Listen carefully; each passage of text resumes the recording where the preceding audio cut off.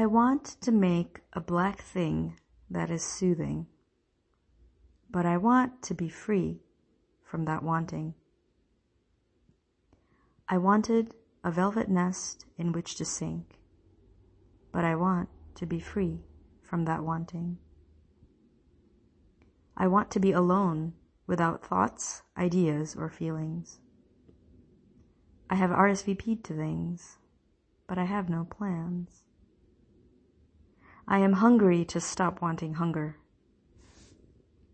Irritating is the dizzying recursion. I wanted blank, like black, like gray, but less interesting, less stimulating. Black is so shiny, gray so perfect. Both are a too much goodness. I don't want balance whose valence is good. I want the point between balance and imbalance. For that point to stiffen, then flatten out into a plane. A beige place of nothing, less warm than beige. A flat that is a little round, a not too much roundness. There not being words. A respite that not like rabbits snuck up on you in the while of your forgetting.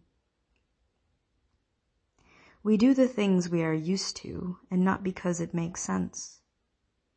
There is no sense for the having.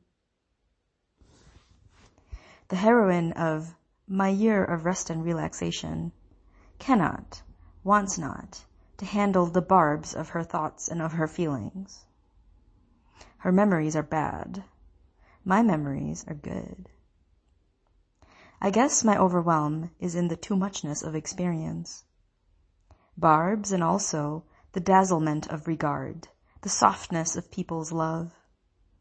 A cave of nothing rest. A diffusing wet spot of tears on an else one's claimed blanket. There is a bomb that goes off sometimes. It makes a big bang of spirit and matter. The aftermath of deafening. Cower under the blanket. Eventually, I remember I have feet. The deliciousness of having substantial legs. Then sensory input organizes itself into I am sleepy or I am sad. I cry sometimes and find it fatuous. I cry sometimes and find that I am rich. I am too rich. This is what wealth looks like. This is what power looks like.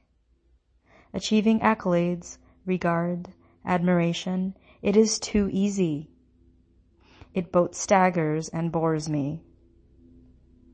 I want an altered of altered, but I want to be free from that wanting.